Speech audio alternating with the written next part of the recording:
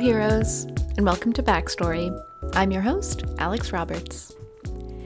Heroes, today we have computational linguist and brilliant game designer Katherine Himes on the show.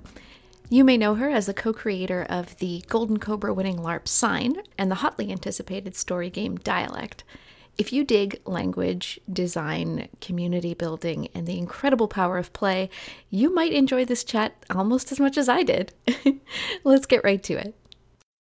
Katherine, what I wish to ask you first is, what do you love about locksmithing? Oh, I was not expecting that.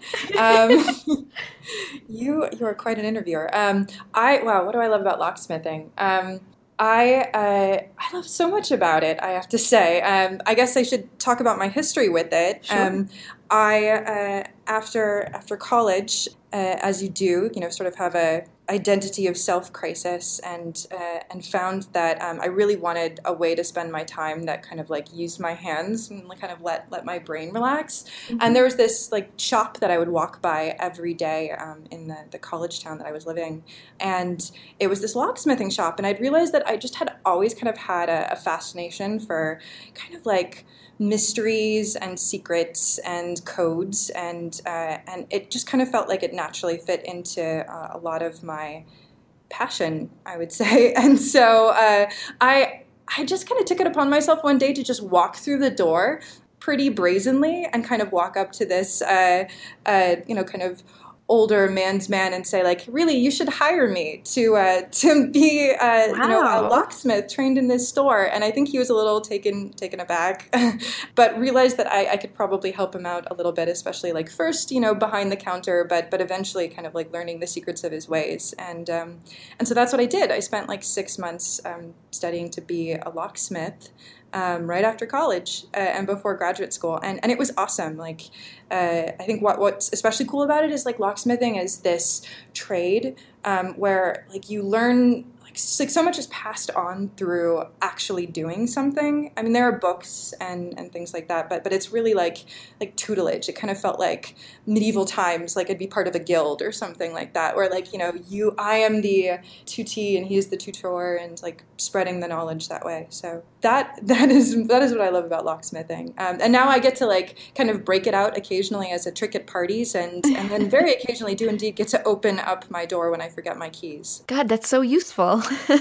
It is a useful random hobby. I seem to collect those. Are you like a white hat lockpicker? Like, are you like sworn to do no evil with it, or what are the ethics there? Yeah, there are ethics. They're legal. There's some legal terms that need to be laid out. I at one point had a certification in the state, but that sadly expired. So, but I think the ethics are really like they can change from locksmith to locksmith, but I definitely just use my powers for good and amusement, I would say. I'm trying to... I think amusement is definitely a good. Yes. Now, does any of that carry over to what you like to see or what you like to make in games? You talk about that, the tangible, the physical, the mystery aspect of it. That is a really interesting question, and I really haven't spent a lot of time thinking about that. I would say I am drawn to systems and kind of like thinking about systems. And that's been something that's really useful in games. And you do that in locksmithing all the time. Like you have to kind of come up with a system for like how to key a building, say, or just even understanding how a particular kind of lock works. And so like digging into the innards of something and kind of exposing its truth is part of locksmithing, and probably part of game playing and like critically thinking about games and game design. I know that's pretty broad, but now, like when I think specifically about my games, that's what comes to mind. So yeah. You must be aces at escape rooms. So funny you bring that up. Uh-huh. I actually did an escape room this weekend with a group of friends, and we totally did not escape. It was really close. And what was so wonderful about it too is that like it was such a LARPy experience too. Really? Yeah. I've been kind of seeing LARP everywhere in my life now, which is a really wonderful thing. Do you see that too? Yeah, I'm like, that's a LARP. That's a LARP. Those people are LARPing. I do that. Yeah. Totally. Yeah. It's like LARP spotting, and but like LARP in another name. But yeah, this real escape room, it was like it had a time travel theme, but I felt like it was really effective just because of how much like real character interaction and building you had to do, and I had to like talk to the scientists, and I won't give any spoilers, but yeah, we sadly did not pass that. So whatever locksmithing ability I had did not translate into our success. That's so funny. You talk about that. Like once you get into role playing, you just like see it everywhere, and I think like LARPing especially. How did you stumble into the beautiful world of role-playing games? Oh, man, yeah. This is a fun thing to reflect on. I'm relatively new to story games, sort of in this more like modern new wave, like golden age form. But I started role-playing actually when I was pretty young, and was exposed through a friend who was a wonderful GM who would often GM like West End Star Wars games. Oh, cool. Mm-hmm. Totally, yeah. I actually recently had this very trippy experience over Christmas where I met back up with this old friend, my old GM, and he had actually kept my character sheet from when I was like 12, and I hadn't seen it in a decade or more. And so it was really, really strange to sort of like see what my concept of like an interesting character was, or like who I wanted to be effectively as a 12-year-old. And then I played as that 12-year-old or as that character again. So yeah, it started off when I was young, but I had a real lull, I would say, in role playing. I think I didn't live near my friend who was GMing anymore, and I was busy doing other things. And then I really got into board gaming in a very big way, probably 10 years ago, I would say, yeah. And I feel like I have much like broader experience in board games, and played them, fell in love with them deeply, and just played everything that I could for a period of the last decade. It also became like a real part of my relationship with my life partner and co-designer, Hakan. For a while, like we actually on our first date, I shouldn't tell you this, but we totally played Battlestar Galactica, the board game, which is like, it definitely says something about our relationship and who we are as people. We were also long distance for a while, living in separate countries even, and like board gaming online, was a good way of like interacting and like kind of breaking up the Skype chats. To be a little bit more interesting. And so, that became a big part of it. And then, like, I started going to board game conventions and found my way to Gen Con. And at Gen Con, I really kind of stumbled onto indie games on demand. And through that in particular is where I played my first, like, modern real story game. It was kind of like this singular awesome experience where it was like, where has this been all my life? This is kind of what I've been yearning for in board games for so long. And I just fell in love. Yes, you can't see, but I'm just jumping up and down right now. I totally know that feeling. Games on Demand is great for that feeling. Now, I must ask, what game was it? Oh, yeah. It was a game that I have never played again, and actually haven't really stumbled on. It was a game called, I think it was called Cats, or Magical Cats. Wait, cat? Like John Wick's cat? Yes, it was John Wick's cat. Yeah, you have like you have like 5 stats, and they're like tails, claw, totally, tooth, and something. Totally. Yes. Yeah, I know. I love that game. I know. It was awesome. and now I've had like a wide breadth of different experiences in games that are like, very different than Cat. But I just fell in love, and it was kind of like this instant knowing of self. It was like, okay, this is what I'm supposed to do. And then also like the people, like, and the inclusivity that I felt like in that room and among those people in particular was just so striking of any community, I'd say, that I have experienced, and especially in gaming in general. So yeah. It's so beautiful to find that oasis, where you're like, oh, these are my people. These are the people who get me. These people are going to be cool, and I can like relax around, or like, I don't know, let my guard down. Like, it's really cool to find people that you not only have similar interests with, but who you can actually like, I don't know. Do you know what I mean? That like just that level of relaxation. Totally. No, I completely know what you mean. And I feel like it's been pretty exceptional, I would say, for me with the indie storytelling community. I've tried to be involved with other communities, and some have like their good and bad parts, but like indie storytelling in general has been an amazing example of just like a giving and an inclusive community, at least from what I've experienced of like a relatively small part of it, but a really beautiful part of it. No, my experience has been quite the same. I'm really interested actually in your experience of the community, particularly because you're out on the West Coast. And I feel like almost all my exposure to like story games or like indie RPGs and LARPing has been like very kind of east to like northeast coast. So do you notice a difference when you like come out here versus gaming in California? I do notice some difference. I would say that like, at least speaking on my own behalf, like the gaming community, especially in Northern California and San Francisco that I'm in, is one that's really taken like huge strides in the last year, but that it's still like really like formative and like it's forming right now. And there are like these amazing people that now I have found and who are part of my lives, and I'm so happy to have part of my lives, that now we meet and like we talk about game design, play games together, but it's still a relatively new feeling. And so I'd say like the feeling that I get, similar maybe to what I understand of the Pacific Northwest gaming community. There's a lot of people here who are especially into kind of like games that are about like the bones of storytelling, like the different games, like maybe something more like Microscope or Downfall. There's some of that, but I also feel like a really, really deep appreciation for kind of visceral and cerebral games. And an exploration of story through like really emotional LARP too. So there's a lot of beautiful things there. But my feeling of it is that it's still a community forming, and I'm trying to be a part of like these indie game design meetups, and like I end up co-hosting indie RPG storytelling meetup monthly with Hakan. So we're kind of taking our first foray into community building, and there's a lot we have to learn. But I hope to have a more definitive answer for you, like in a year's time, and be able to say like this is a California like homegrown brand of gaming. But I think it'll happen, and I'm excited to be a part of it. That's really exciting. You talk about community building, and for people who think like, oh, I wish that I had more gaming that I liked in my area, or like I wish there was more of a community in my town, what would I don't want to say advice, but like what experiences or what like solidarity would you share with people who have those wishes and wants?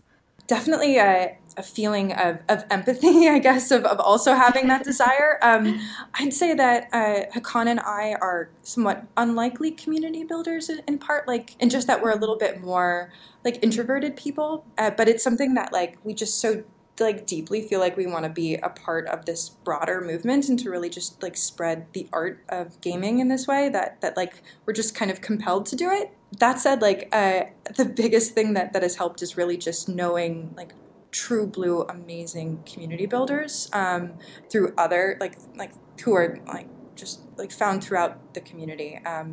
I can think of so many names, but especially like out of New York and the East Coast, where these things are just, I think, more mature, and then just being able to openly talk with them and get as much advice and modeling done as we can. Like I'd say, like so much of that what I've learned about safety in gaming has come from like John Stavropoulos.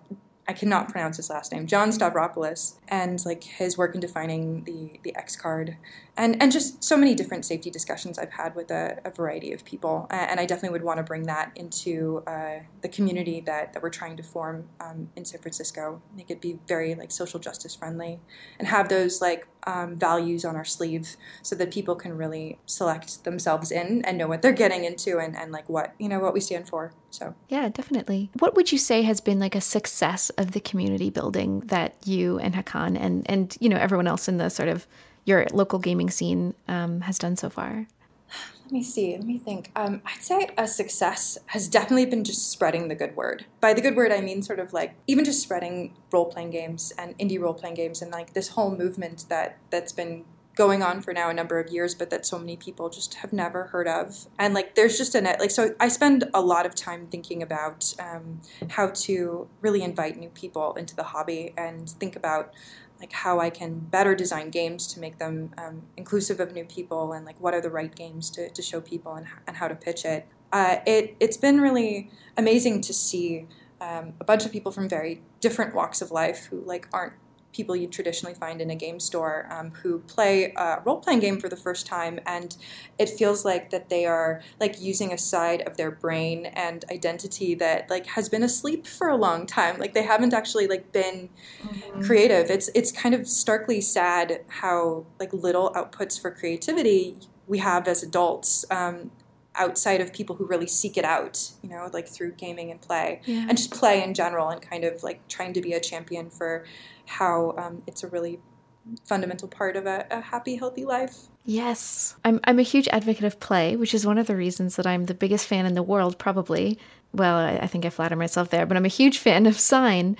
That's very kind of you to say. Give our listeners like the abstract of Sign. Sign is a game about being understood. It's a silent LARP that centers on deafness and emergent language and play.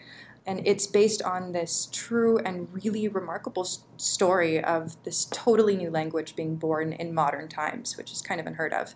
And that is the birth of Nicaraguan Sign Language. The history there is that like Nicaragua in the 1970s didn't really have any form of standardized sign language. So as a deaf person, you were part of a marginalized group in a developing country, and there was just kind of little there for you, like few resources. And so like many of these people would grow up kind of starkly alone, and they'd have a form of sort of negotiated gestures with their families, but it was really, really limited. But in the late 1970s, like something incredible happened. There was a series of schools that were created that brought deaf children together from across the country.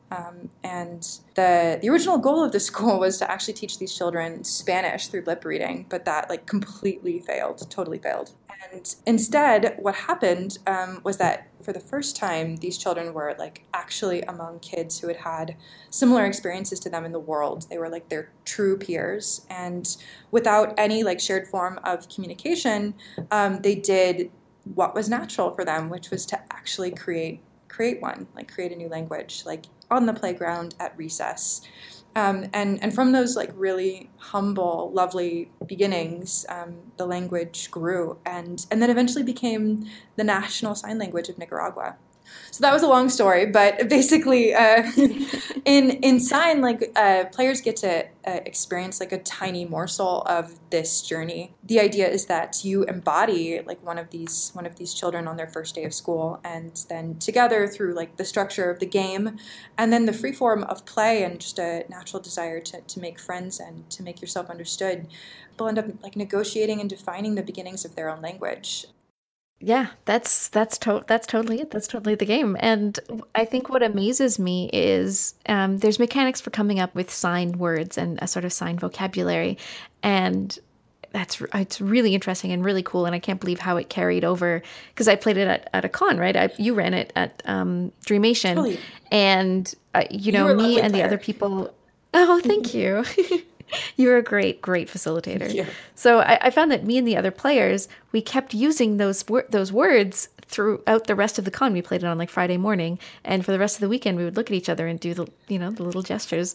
But what I found was really interesting is that those helped. The words that we came up with helped, but for the most part, we understood each other and became understood through play. Yeah.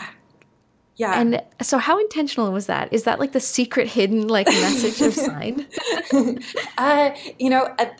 I think that it was something that we thought was very necessary, and that we were really excited about, sort of the freeform nature.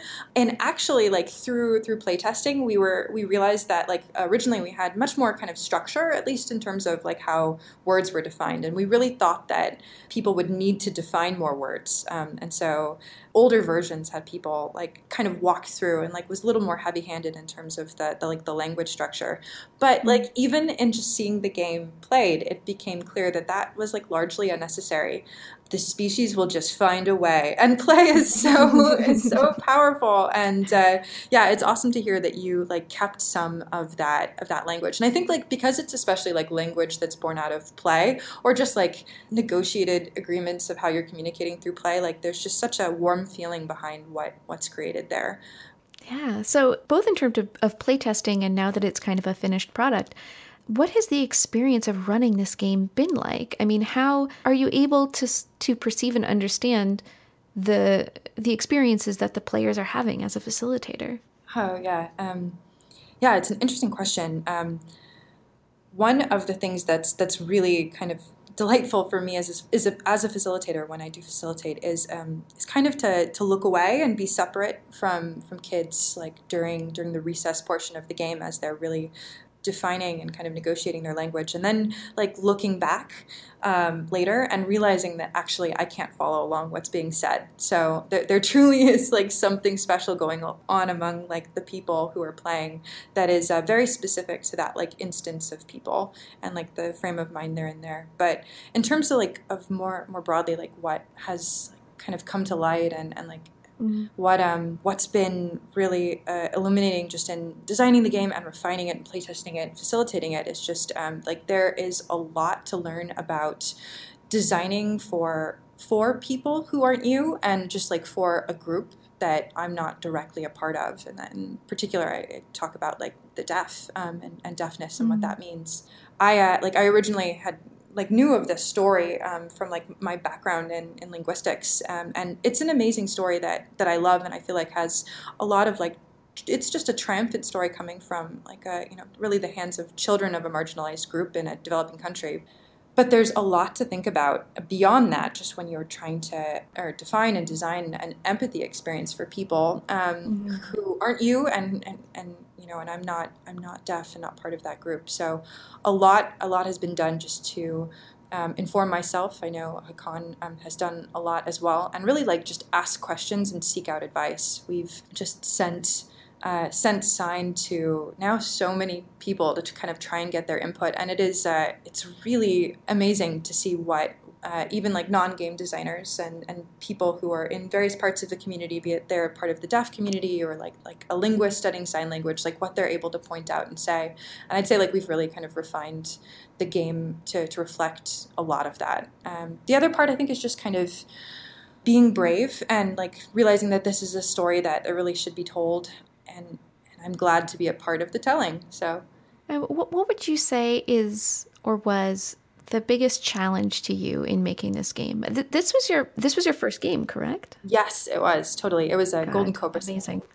Oh, well, I guess actually the first question should be: I know that you encountered this story as part of, and you have a background in linguistics, but what about the story made you go like, "Oh, I should LARP this"? Yeah, yeah, so part of it, I would say, was really like getting deeper into it was just timing was some of it. It was getting deeper into the community. I just actually come out of an amazing Big Bad Con. I was just feeling very newly inspired, and I know Hakan was too, and we were like, you know what, we are going to submit something for the Golden Cobra this year because like, we just need to make something and kind of be a deeper part of this. And so the Golden Cobra had a couple of constraints. I'm even trying to remember what some of them were. Part of it was like designing, I think, for different groups of people, and as well as like incorporating touch, I think was part of the sort of the design inspiration too. And language is just like something I wear on my sleeve is like a huge passion. And so it just kind of fell into place as a story that I had been thinking about, I think, or it just had come back up in my head. And then I realized it really matched the design constraints, I felt like, of what the Golden Cobra could be. And so it was just sort of a beautiful timing moment. Nice. Well, once again, we keep talking about language and signs about language. Yeah. And so is your other long in the works upcoming game, also with Hakan, Dialect, which I also got to play for the first time at Dreamation. Yes, it was so great to have you in both games. Oh, yay, thank you. No, it was totally my pleasure. So what is the, like, just for the benefit of my listeners, what's the, like, 30-second elevator pitch for Dialect? Yeah. The idea of Dialect is to tell a story while building a language and really, like, play with language as a window into identity, like, for a group of people. So Dialect's it's a story game where players will define a community that's in isolation, and then we end up telling their story. But in particular, we focus on language. Like, language is the lens of telling these people's story. It's like the window into their identity at any given point in time. So we look at how, like, the community's speech changes, as they evolve, like as they face challenges and establish values and like reflect on everything that they've left behind, and then players, they embody characters within this isolation and then begin to use this emergent language to express the interactions within the community, and that really breathes life into the story. And eventually, like, players decide how the isolation ends, and then we collectively experience sort of the decline of the language and look at how the community lost its identity along the way and what it's remembered for. So it's really like a language building, storytelling, world building romp. Yeah. That's a great pitch. That's definitely for the back cover. Great. So Sign is based like in a historical story. What was the inspiration, or what were the inspirations for Dialect? Yeah, Dialect was really like born out of kind of like just this idea that came all at once, really, which was just like, can you tell a fulfilling story while building a language, and then does this language itself like kind of become the artifact of play that the players can like take with them and like use to invoke like their table time, weeks later. Like that was the hope. I have a background in linguistics, and I've loved language since I was itty bitty. And then also I've been involved in the past in constructed language as a community on the internet, so conlanging. So I was aware of like conlanging.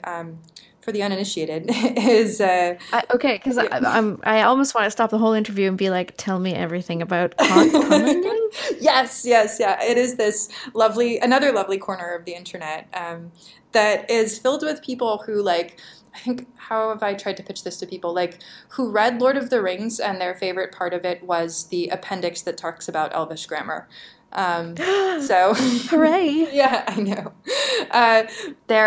So there's this whole community on I think in the internet where it's really gotten a lot more well defined, but it goes back ages of people who just like make up languages for fun or for different purposes, and they use them often like to explore some goal or something that they think is beautiful, or even like have like a broader goal. Like there are languages like Esperanto that were meant to be sort of like this like universal language for the world, like be a part of the plan for world peace. But yeah, so there's this like growing language community in constructed language that I've kind of been on the fringes of for a while, and so kind of thinking of a story game where we can kind of borrow like some of the best of that community and some of the delights, and then showing it to people who might not have thought of language as like so critical to identity and just like sort of the inner workings of how it affects like their brain and all of that. Like being able to explore that in a game sounded super fun, and so that's the goal. Okay, there's a forked path of questions I want to go down, but I'm just going to pick this one first, which is, you talk about language and linguistics not just as a subject of gameplay, but also as a tool of it, or like as a goal of it. Could you elaborate on that at all? Totally. Language as a design tool, I think, is a really powerful one and fairly unexplored in games as far as I can tell. And part of why it's so powerful is just because like language is really awesome. I mean, it's something that's like innately human and like really fundamental to the way that like we define ourselves. It's like when you start actually thinking about how much of your identity is conveyed through the way that you speak, like beyond just like what the words themselves mean, but like in talking to you, Alex, I'm kind of communicating like who I am, like in terms of maybe my age and where I come from. Like you can probably tell I might have a little bit of like Southern California Valley girl in me, and like the and how I'm feeling and emotion. And there's just so much of my identity that's communicated through that. So I think like as a design tool, that's like this new and complex view of identity. It's just really cool and very powerful, and there's a lot that can be done with that. There's also just there's the fact that like language in particular is just something that is very fundamentally human, and like humans are really good at processing language. So it just speaks to like how fundamental it is as a part of our brain. And so when you kind of like begin to poke at language, you're effectively like kind of staring at the structure of the brain and how it organizes itself. Like I was thinking about this recently. There was like one way that this can affect design is just in information management, which is something that you have to think about when you build games. Like how much new information can people take on at particular points of time, and like when is the right time to introduce new things, and so on and so forth. And actually, Jay Lee and Jason Morningstar had this like awesome LARP workshop at Metatopia last year. It was called something like Patterns in LARP Design. Yes. I was totally there. Awesome. Yeah. Like one of the things that was really cool that they talked about in particular was like short-term carrying capacity, or sort of like the ability to like take on new things in short-term memory, and like how that's actually really limited. And I think there's even like a particular number. I don't have the handout with me, but there's like a number of things you can kind of hold in your mind at like for a short period of time. But I feel like language kind of skirts it because it's kind of connected to more like to, again, fundamentally kind of how we interface with the world and how our brains are organized, that I found that people can really take on new language and create new language, even in some of the games that I design, and just do so very naturally. So people are like really good at it, and so it's good to design like to use a design tool, or to have like a ready design tool, something that the humans are just naturally kind of excellent at. It's also just super sticky. Like it's also yeah. like people just remember words, or at least I do, and like it sounded like you had an experience like that too, even with sign, like, you know, and it's fun. So I really hope to see a lot more games using language as a fundamental tool. Yeah, and that's a really great reason too, because it's fun. Yeah. Damn it. Yeah, damn it. It's the best reason to put something in your game. Seriously, it's really fun. Now, do you see dialect as, at least secondarily or tertiarily, a way to teach people about linguistics or get them thinking about linguistics? Yeah, you know, I really hope so. Yeah, that would be a wonderful, I'd say, side effect of the game. Like the fundamental part of the game is definitely to have fun, like you say, and so that's where a lot of the like my attention is. But I'd love for people to just be sort of more reflective of language in general, like, and how it's conveys identity, and then like to start asking questions about their own language and other languages, and hopefully create another champion and language convert, and then I'll have done my secret mission, can move forward into designing games about locksmithing, which will be wonderful. I'm looking forward to that one for sure. Now, what do you think about role-playing as a teaching tool or a teaching technique? I think it's super powerful. That is definitely one of the ambitions that we have for Sign. I'd love for Sign, like Sign right now has been a game that's been played in the community, but I'd love to see it be used as some kind of empathy tool in schools. And so I've kind of started the first conversations and seeing what schools are open to it in like the LAUSD or the Los Angeles Unified School District and the San Francisco school area. So I think that there's a lot of potential. Like, it's an experience in empathy, I feel like, any role-playing game, and also like an experience in creativity in a way that like few other things really get to like tap into, and that's really powerful. It's something that like we just lose too quickly as adults, and so I hope that if it's like more explicitly called out, really anywhere in the world, but in schools and one of them, that I think that would do a lot of good. Yeah, the value of play, and not just for very young people. What do you think is the value of play to an adult, like just to a random adult? What do they get out of play that they're not getting elsewhere? Yeah, that's a great question. I feel like play, the value of play, it's a big question too. It's just this very honest happiness, I guess, that is something that I feel like the world needs more of in general.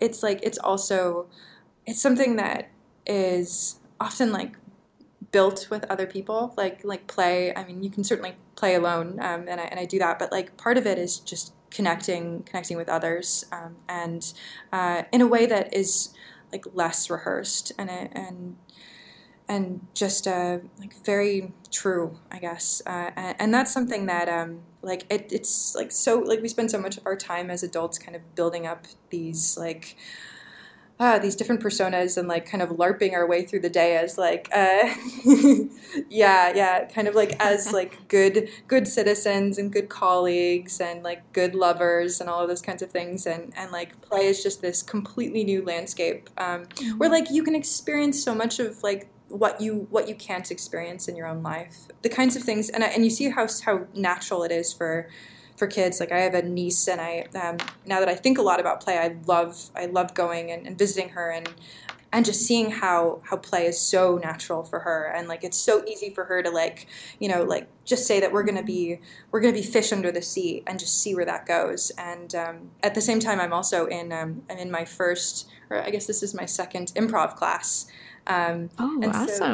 So, I'm very new to it, but it's also it's the other side of that. Now, like what's beautiful about improv is you have like these adults who are now taking like their very little free time and money to play together ultimately, like, and have it be okay, like have this alibi, this cover, an alibi of playing. So I kind of get to see both sides of it, and I think it's really transformational for people. At least that's what I've seen in my own life, and I think I've seen that in others.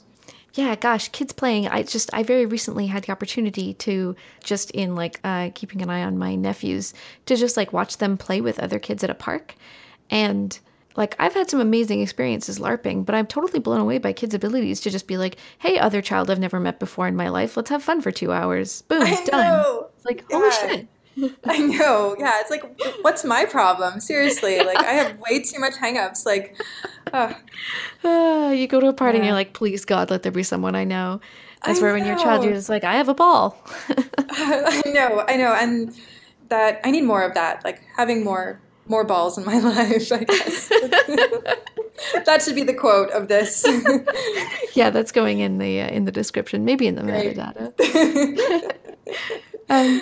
Another thing I want to ask you about is that Sign and Dialect and your upcoming Xeno language, which I'll ask you about in a bit, these are all games that you're co-creating with Hakan Seaglioglu? Yeah, that one's a hard one. Seaglioglu, but yeah. Seaglioglu. Okay, cool. Yeah. Awesome. I'll edit it so it just sounds like, yeah, she nailed it. Anyway. Yeah. So the two of you have made these games together, and I have to ask, what does that working relationship look like? Is there a division of labor? Is it chaotic? Is it...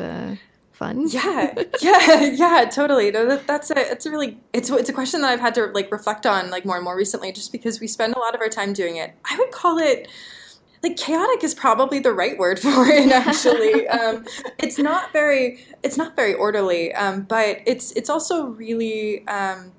It's really wonderful. Like Hakan and I have known each other for a long time, but actually like, and we have a lot of the same but different passions. Mm-hmm. We've never really made something together. I'd known like, I've had like colleagues in the past who like created things with their life partners, and it was always something that I was like, oh, just kind of scratched my head at and just didn't see myself really doing that. Or like I saw a lot of inherent difficulties and potential complications with it. But now I've gotten to see some of those, but also just like the really beautiful side of like kind of having this this creative like output and connection with your partner that I had never experienced before. And what's cool is that we really come with very different strengths, I would say, to game design and just to thinking about problems in general. I'm a really, really lateral thinker. I often just have like kind of this like less structured, mind space that I feel really happy kind of sitting in and kind of taking ideas from. So that can really lend itself well to certain kinds of like creative feats and aspirations and work that you do in game design. And Hakan is very like structured in his thinking, and that really lends itself so well to like finding like the right mechanic, and it isn't even that black and white. Like we now really switch roles too, and I think that in part inspired by each other, and that's been really exciting to see too, just kind of growing together in this way that's really new and unexpected. But chaotic is definitely still the word. We're still trying to find like the right separation, I'd say, in our relationship between like people who build things together and then just, people who live life together. So that's interesting. Would you say that making a game together is kind of a way to get to know someone in a way, or get to know them on an awful lot better? Yeah, I have found that. I don't have any other data points besides Hakan, but I can definitely say that even for someone who I've known very well, I discover new things about him every day through game design. So that's fascinating. Gosh, that's just really, really interesting to me that like there's more than just like the utility. Like on a very basic level, two people making a game probably going to be less work than one person making it all themselves, you know? Yeah. But then also that there could be a benefit besides the product of that experience. Yeah, that and I feel like that's something that we feel, and it's just something that reinforces the relationship kind of as a whole, and really adds something different to the game and like what is ultimately made from it. Yeah, we really didn't originally go into it as a way to more efficiently kind of produce a game or anything like that. It just became sort of like you are the person that I probably spend most of my waking hours or talking to more than anyone else, and like just kind of organically through that. It was almost like a game design through play, maybe that's the way to say it. That's wonderful. Yeah. So what would you really jumped in with both feet with Sign in terms of getting into game design. What would the wisdom be that you would pass on to someone who either hasn't made a game and who is thinking maybe they want to, or they think they could never make a game, or they've got one in the works and they're like, oh, I'll never finish it, or yeah, what's your advice to first-time game designers? That's a great question. I would say like just hubris and jumping in and kind of like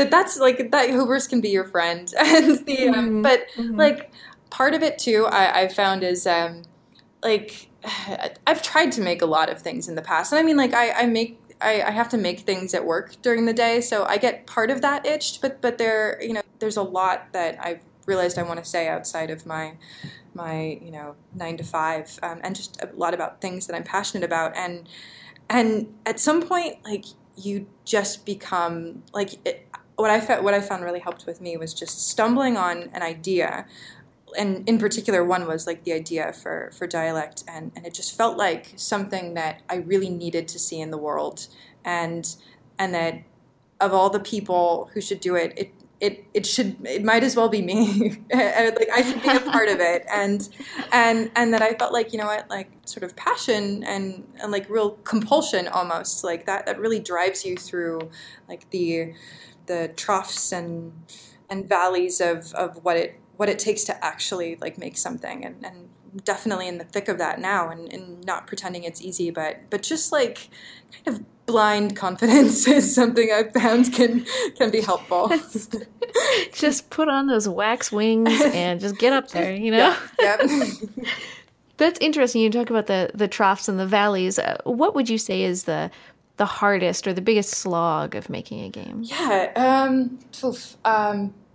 can be different things at different times. Like playtesting is something that is both wonderful and absolutely necessary, and also terrifying, and at times it can be like heartbreaking, but again like wonderful and necessary. And so doing playtesting and like making time and like getting energy in your life to do that with as many groups of people as possible, I'd say is hard, but like ultimately extremely rewarding, like both in terms of just making a better game, and also just meeting very, very different people. I'd say I've had my best playing experiences playtesting, and then also some of my worst, and that's just it kind of just speaks to that sort of trough and valley thing. So Sign is up there. Sign is available. Anyone can go to thornygames.com and print it out and play it, which I recommend you do. Dialect will be available soon, someday, maybe.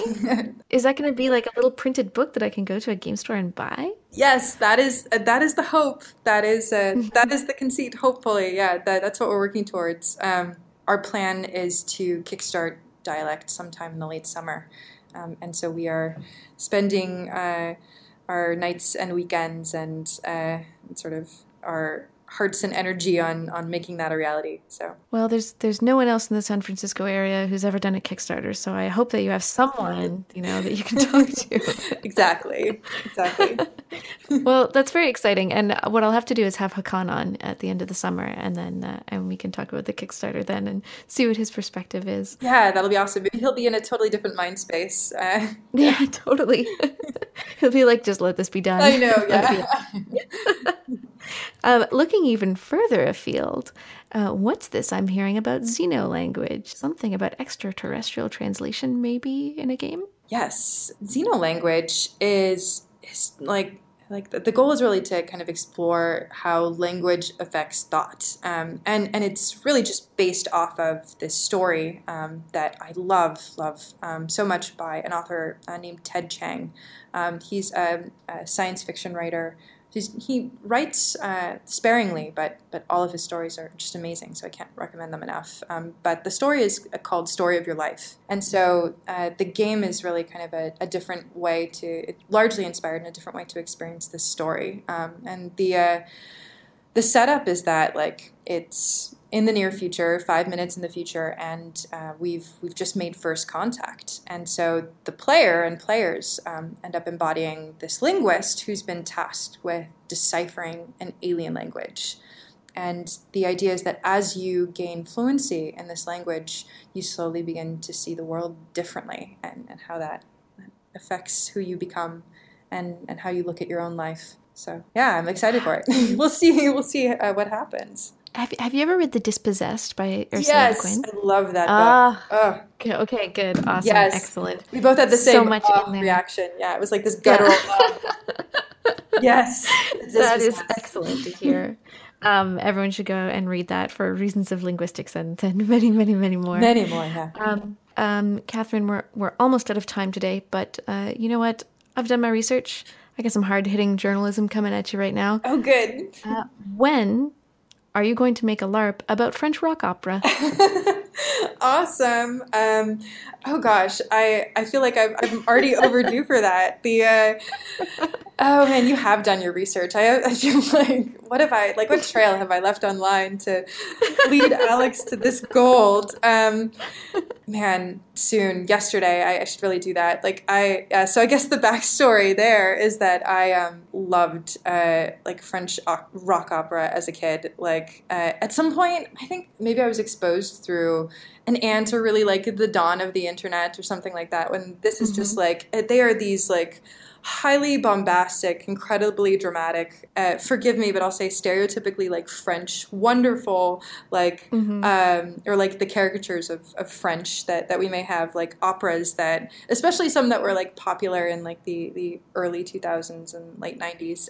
And there's one in particular that I just loved so much. It was on repeat in my house, called Notre Dame de Paris. And so it has costumes and dancing and just really everything that you could want and imagine from a French rock opera. So I will put that on my short list, I think now of things that I should design towards or grow into as a designer. So thank you for the inspiration. Excellent. Good. I want someone to light that fire. Yeah. You speak French, or you understand French, correct? Yeah, it's been a while, but yes, yes. Can I ask how many languages you speak, or is that the most gauche linguist question? No, it is a very common question, I would say, and then I have to answer it kind of like a linguist, which is to say that I tinker in languages. I would say that the language that I speak most fluently outside of English is actually Hungarian, which really? I ended up spending about a year and a half of my life living in Hungary and had studied the language beforehand. And it's a fascinating, quirky, almost alien-like language in and of itself. But I love playing with languages, and in terms of competent play, I think I've probably gotten up to 6 or 7. But fluency is something that is sort of another animal. Entirely. I'm also wondering if your definition of fluency might be different than maybe lots of other people. It's possible. Does Hungarian have like a lot of compound words, like multi-compound words? Yeah. Or am I thinking of something else? No. Well, Hungarian is okay. Cool. If we're going down this path, Alex, Yeah. then like let's buckle up, and I'm gonna get out my drink here. And no, so Hungarian is an agglutinative language, and so what that means is like you effectively like build up words that can like quasi become sentences unto themselves, and so.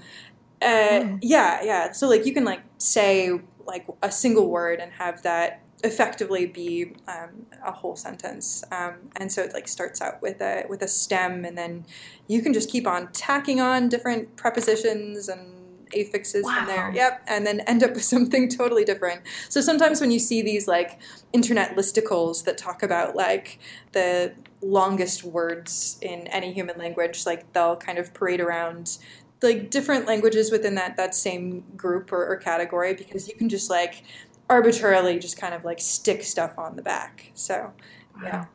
Now I want the game about Hungarian. I want the game that teaches me Hungarian. I am demanding a lot of games of you, and I hope you deliver. High demands. So well, Catherine, it was great chatting with you. Yeah. Super likewise. Oh, thank you. If our listeners want to keep up with what you're up to and what you're putting out and talking about, where can they best do that? They can do that at my online home with Hakan, which is our indie game studio called Thorny Games. So thornygames.com is where they can find all of the goods. Perfect. Well, I think that wraps things up for today. Thanks so much for coming on the show. Oh, my pleasure. Thank you so much. It was wonderful. A wonderful end to the day. Oh, yay. Hooray. Yeah. Are you going to be at Living Games? Oh, I wish.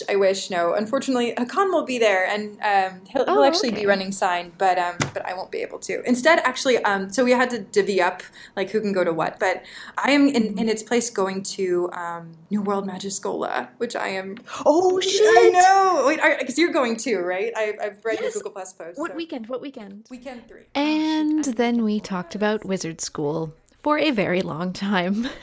Heroes, thank you as always for joining us, and of course a huge thanks to Catherine for coming on the show.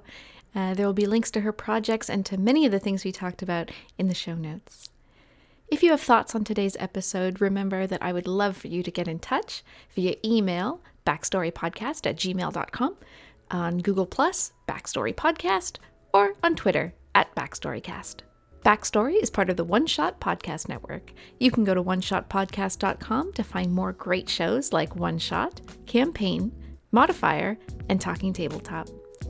Our lovely music is by Ujiko. The track is called Thinkin' of You, and if you like it, you can hear more at soundcloud.com/Ujiko. Talk to you later, heroes.